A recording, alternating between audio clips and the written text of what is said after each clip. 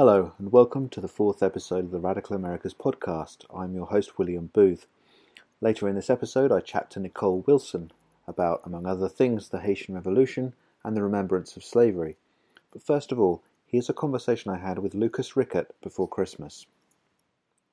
I'm speaking by telephone to Lucas Rickett, who's a lecturer at the University of Strathclyde in history, and the history of the intersections between medicine, regulation, and politics. So, hi, Lucas. Hey, Bill. Thanks for inviting me to talk to you. Sure, no problem. One thing we were thinking of speaking about is with the anniversary coming up of 1968, some of the linkages there between radicalism in a kind of broad sense and areas that you work on in mental health and intoxicants. I wonder if perhaps we could speak a little bit about that. Yeah, sure. I've been mulling over radicalism in the Americas in the realms of mental health and also with respect to the history of drugs and alcohol over the past few months. We're coming up on 2018, right? So it's approaching fast. Yeah. So, I mean, this means it's 50 years. 50 years since 1968. So, I thought it would be wonderful if we could ruminate on this together. In the areas of mental health, I've done some research on the rise and fall of psychedelic medicine. And in 68, of course, is when LSD was banned by the American government and was made illicit for psychiatrists and psychotherapists to use. And so just that intersection alone bears consideration.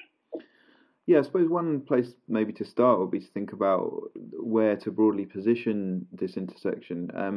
Is this something that is at the fringes of the global 68 radicalism, or is this something that you feel sort of cuts to the heart of it more?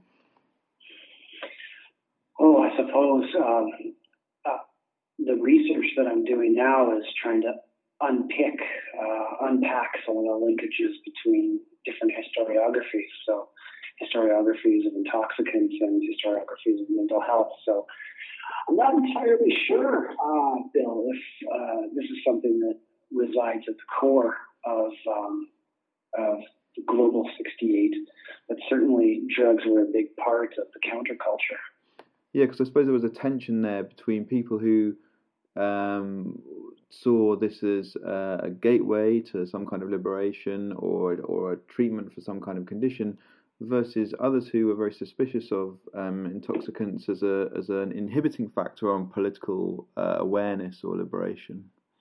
Yeah, absolutely. It seems to me that there is tremendous debate and contestation about whether or not certain hallucinogenic drugs, either on the streets or in the clinic, might foster a new awareness of some of the troubles facing the planet at the time, whether or not that had to do with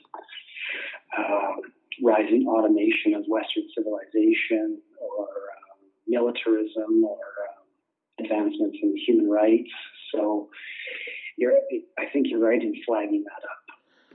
And do you think that the notion of personal autonomy was what was driving a lot of these liberatory experiential drives, or do you get a sense from the things you've looked at that it's more about the collective? Yeah, good question. It seems to me that when I started writing about the Radical Caucus in the American Psychiatric Association back in 2013, 2014, that was something I was really grappling with, that the individual versus the collective. And it seems like the radicals in mental health were straddling that line. And some of them saw drugs as a means to not only curing the individual patient on the couch, but also helping transform society. And And so I don't know if it's an either or. I think that I might dodge a little bit and say that it was a little from column A and a little from column B. Yeah, and I guess that's an answer that a lot of radicals at the time gave, was just that you can't do one without the other. The collective experience shouldn't trample on the individual, but at the same time, what is the individual without those connections beyond the self? Right. Yeah. So psychiatrists in the United States were drawing on literature from people here in the UK, Arnie Lang, and I suppose Frantz Fanon, who was from France.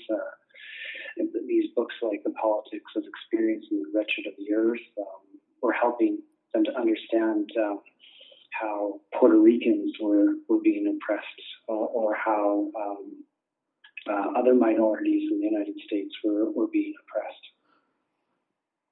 And these sorts of conversations about where they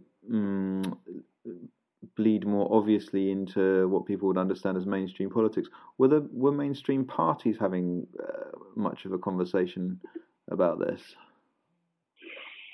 Yeah, you know what?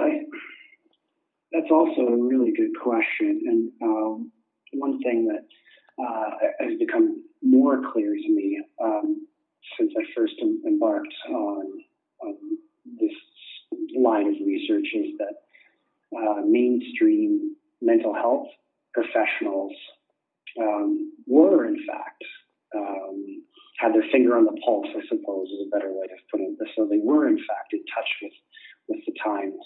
So the example I've used in the past is the head of the 16,000-member strong American Psychiatric Association named Raymond Wagner.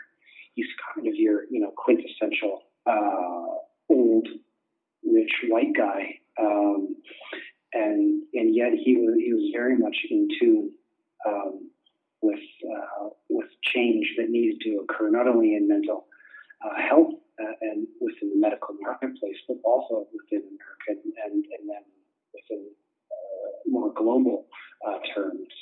So Raymond Wagner, he suggested that it was time for change to occur in mental health, and time for more and more progress. So it wasn't just about sort of fringe radicals with long hair who were wearing tassels and flip-flops. It was also the guys at the top. And I suppose that tells us something very important about 1968, was that it was such a rupture and such a society-wide moment of questioning of an existential crisis for many of the countries in which there were strong socio-political movements, that it was bound to affect anybody who was vaguely attuned to social change.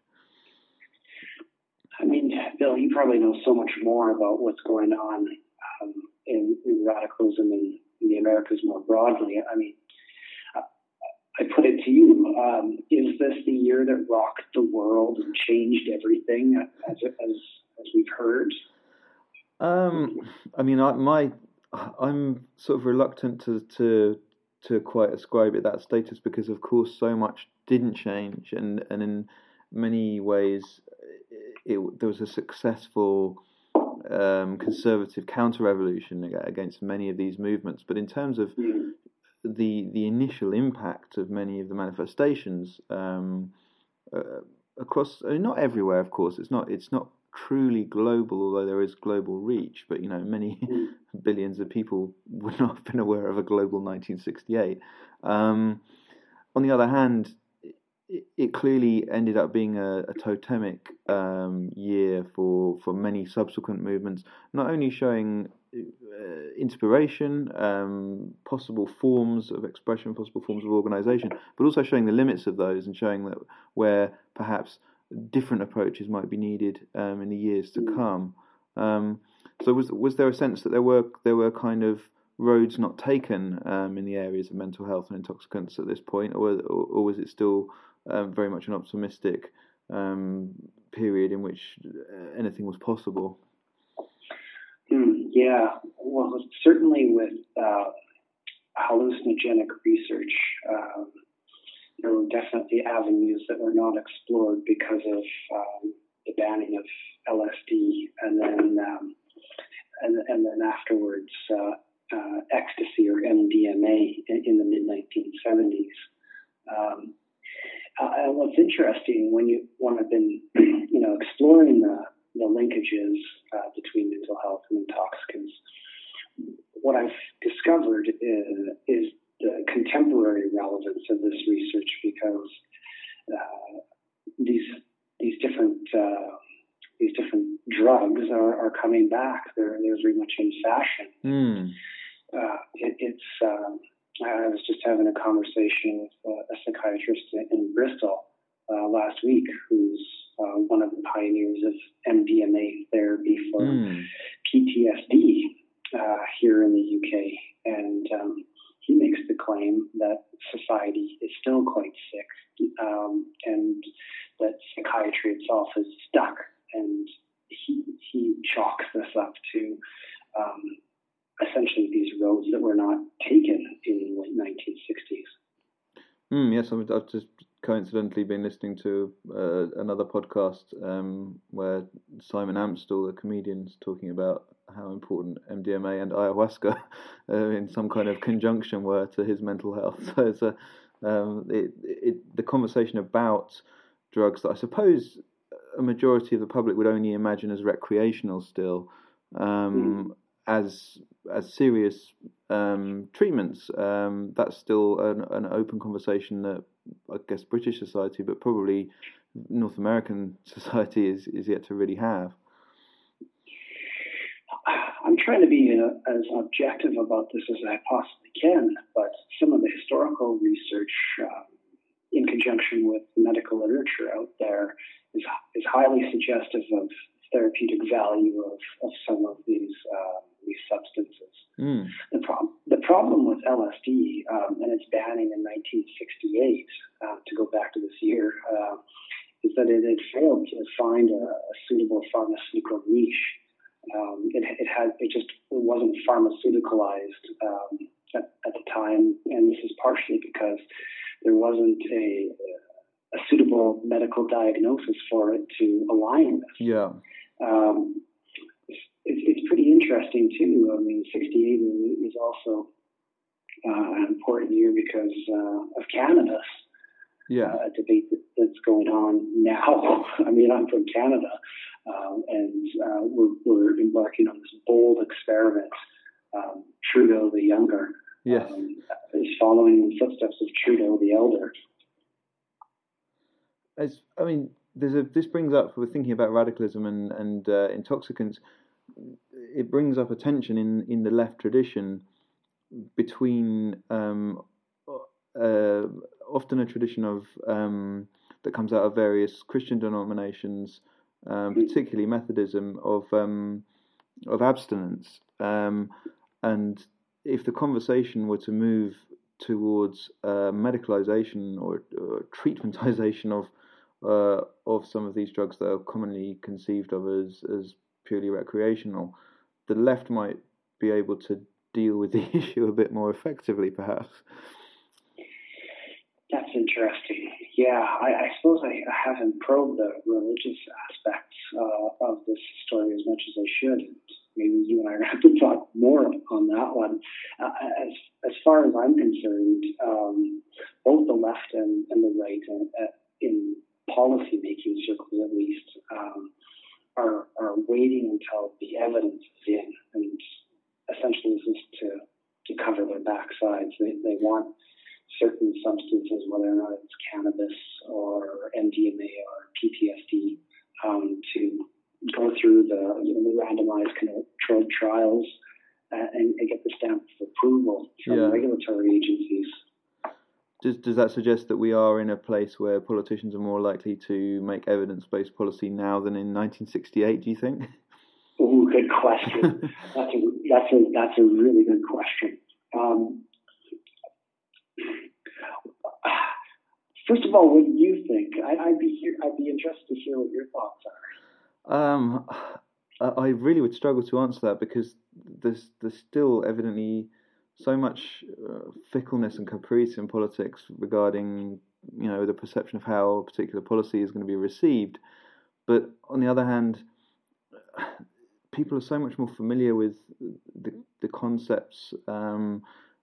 The evidence is much more easily put about through the democratization of information through the internet and so on. But I'm just not sure. I mean, also the last election in the UK really is being treated by a lot of scholars as some kind of evidence that the power of the tabloid press is diminishing, and that, of course, has been such a big influence on drug policy. So, I don't know. I mean, I suppose I'm cautiously optimistic about that, but I'm not sure. I guess the way I try and answer that question is by first referring to Times Higher Education, where I read an article a couple of weeks ago about this dichotomy between evidence-based policy and evidence-informed policy. Yeah. And I think often when we say evidence-based, it's that science is always going to immediately lead to policy. So it's A, B, C, D, and so you have all the information that is based on the best research, and then that leads to a sound policy. Whereas evidence-informed is referring to this notion that there are all sorts of political, cultural calculations that distract sometimes from the science, and so there's this melting pot of decision making that essentially you're not always going to get the best policy on cannabis or LSD or whatever for a number of reasons. Now I know I don't want to monologue too much, but that's, I think, one way of starting to answer the question is that we need to recognize the difference between the two. But I guess I would just try and, as an annex to that, say that there is, at least in a variety of other countries, experiments that are going on.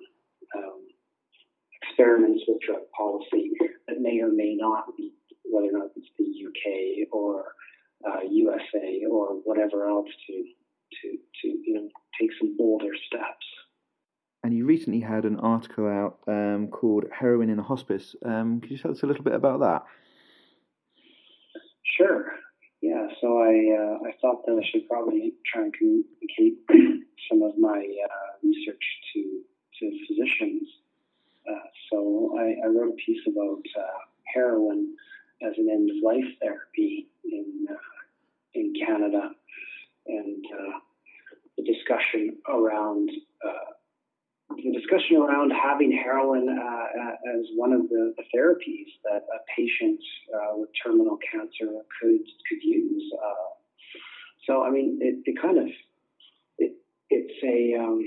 it's not the most comfortable subject matter in the world, Bill. Yeah.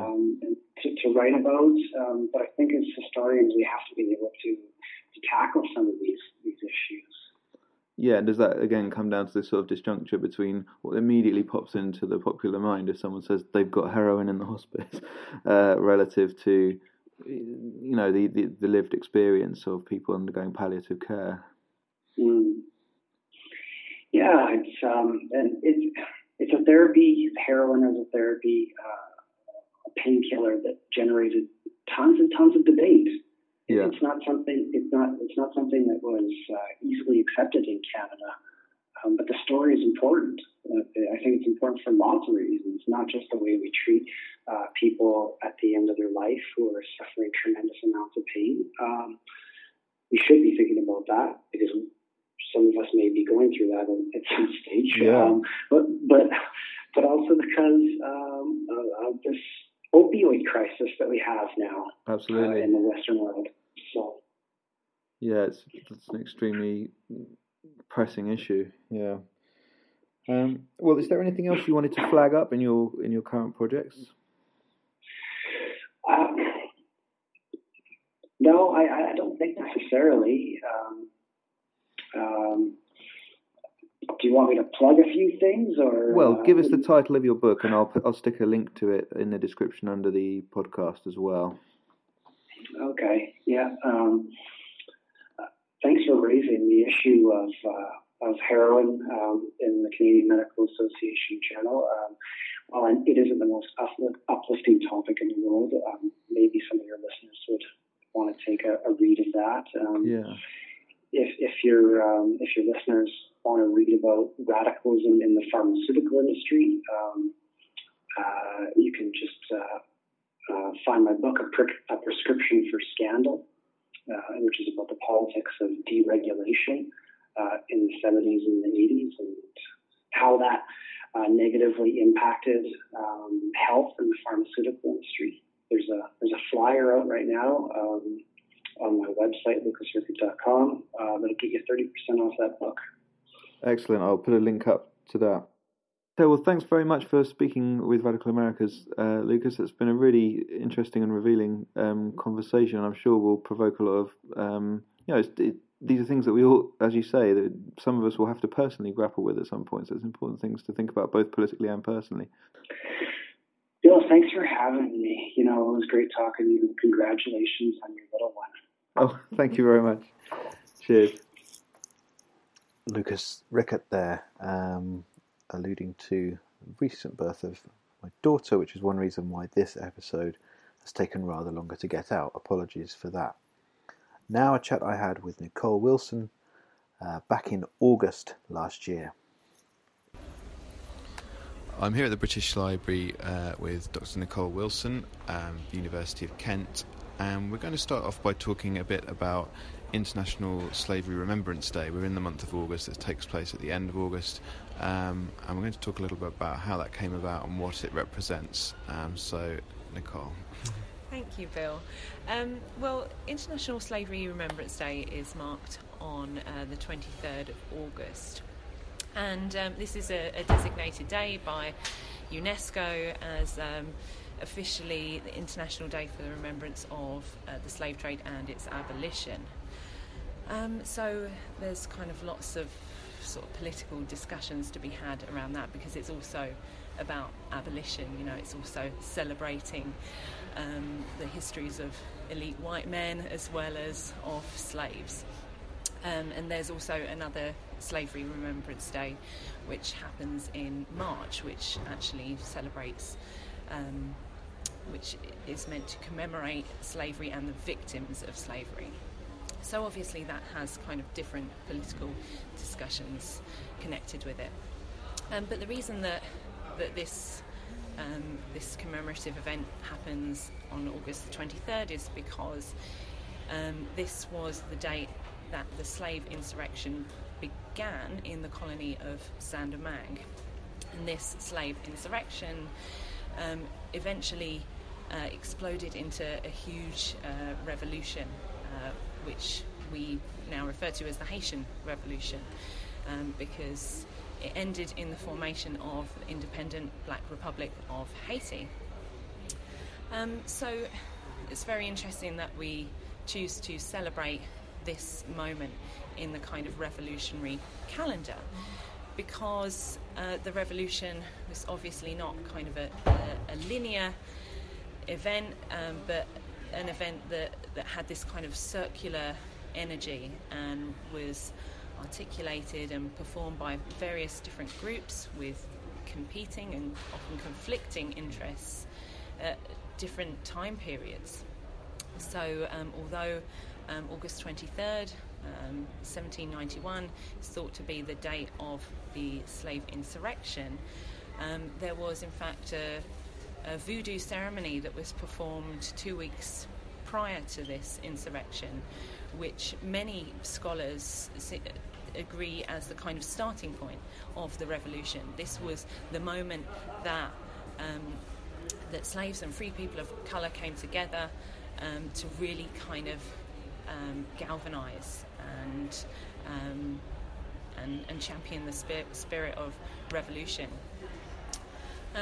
But 2 years prior to this, there had already been kind of an uprising instigated by the free man of colour, Vincent Ogé, And there was much agitation going on prior to this among free communities of colour who were lobbying the National Assembly for more rights for men of colour. So eventually these kinds of interests galvanised at some point. So people of colour across the political spectrum, across the class spectrum, came together in a common cause to unite against colonialist forces.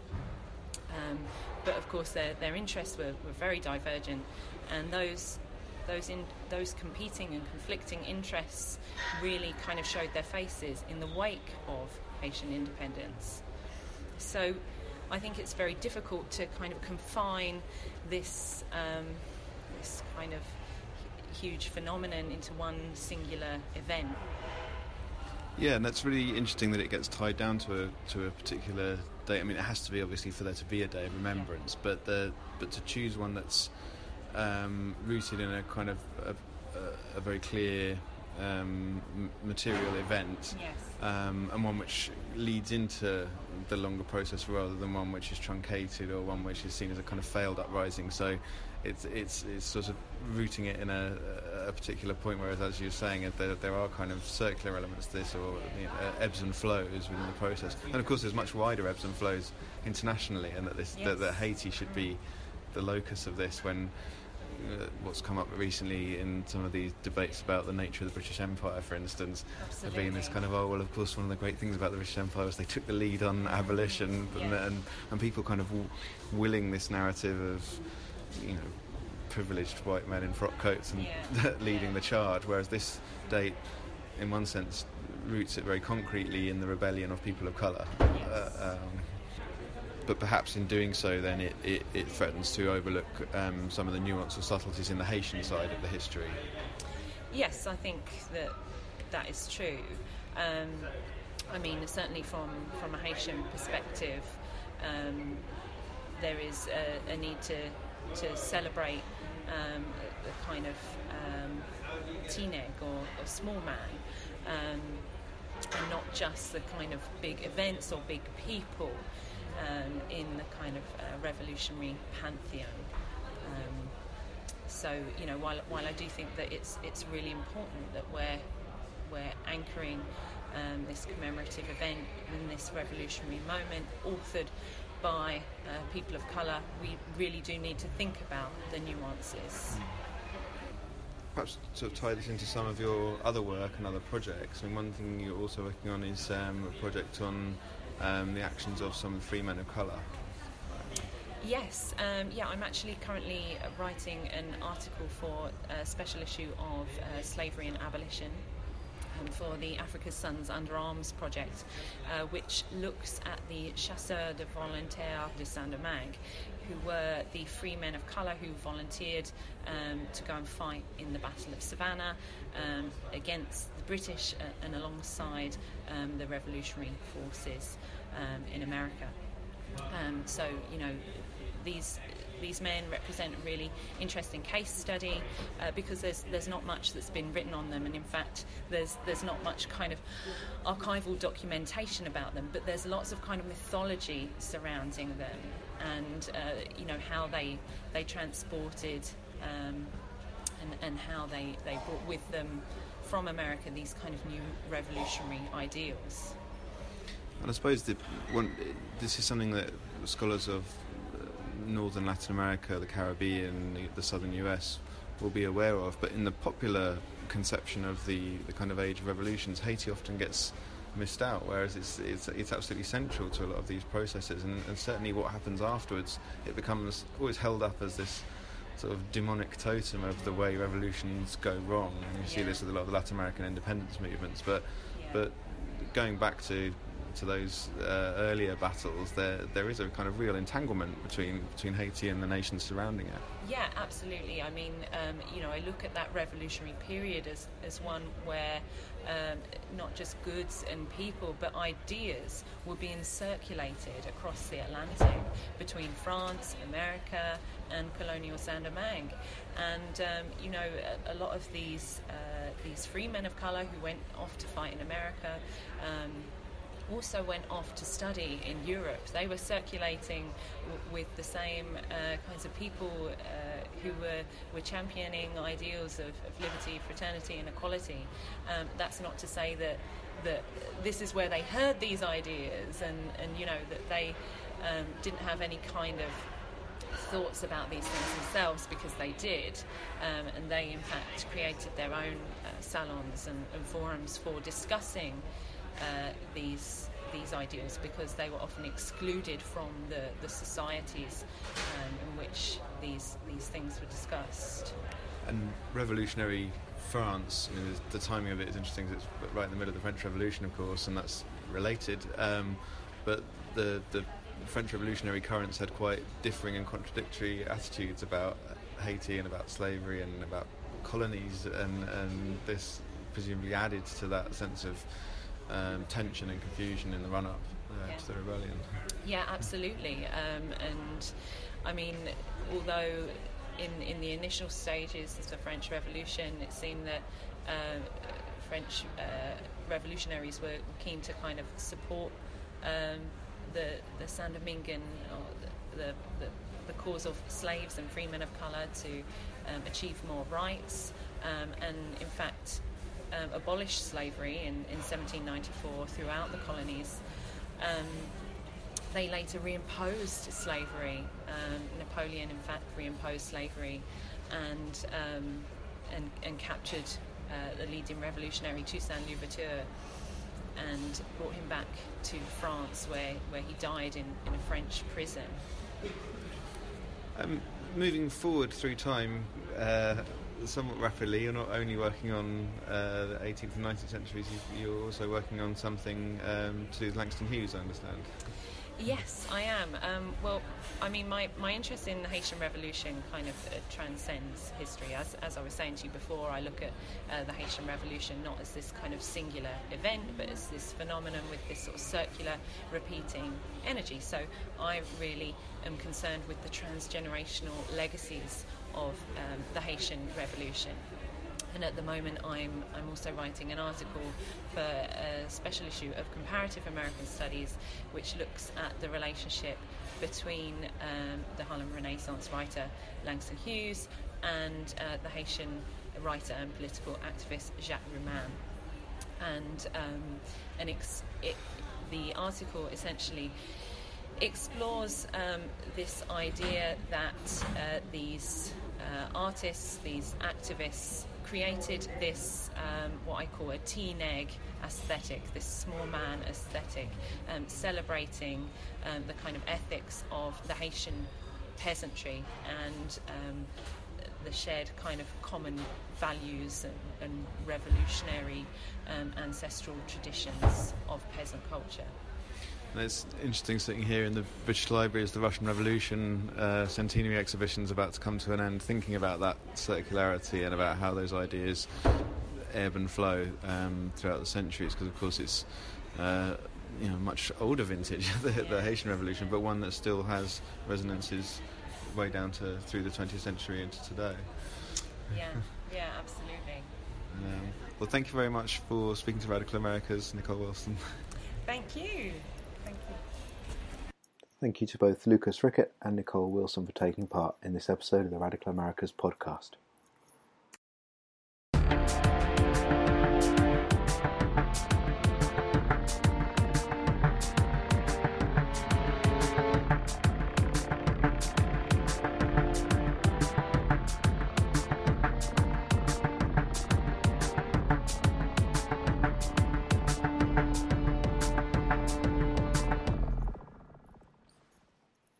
To find out more about the Radical Americas Network, please go to radicalamericas.org. To find out more about the Radical Americas Journal, please go to the UCL Press website.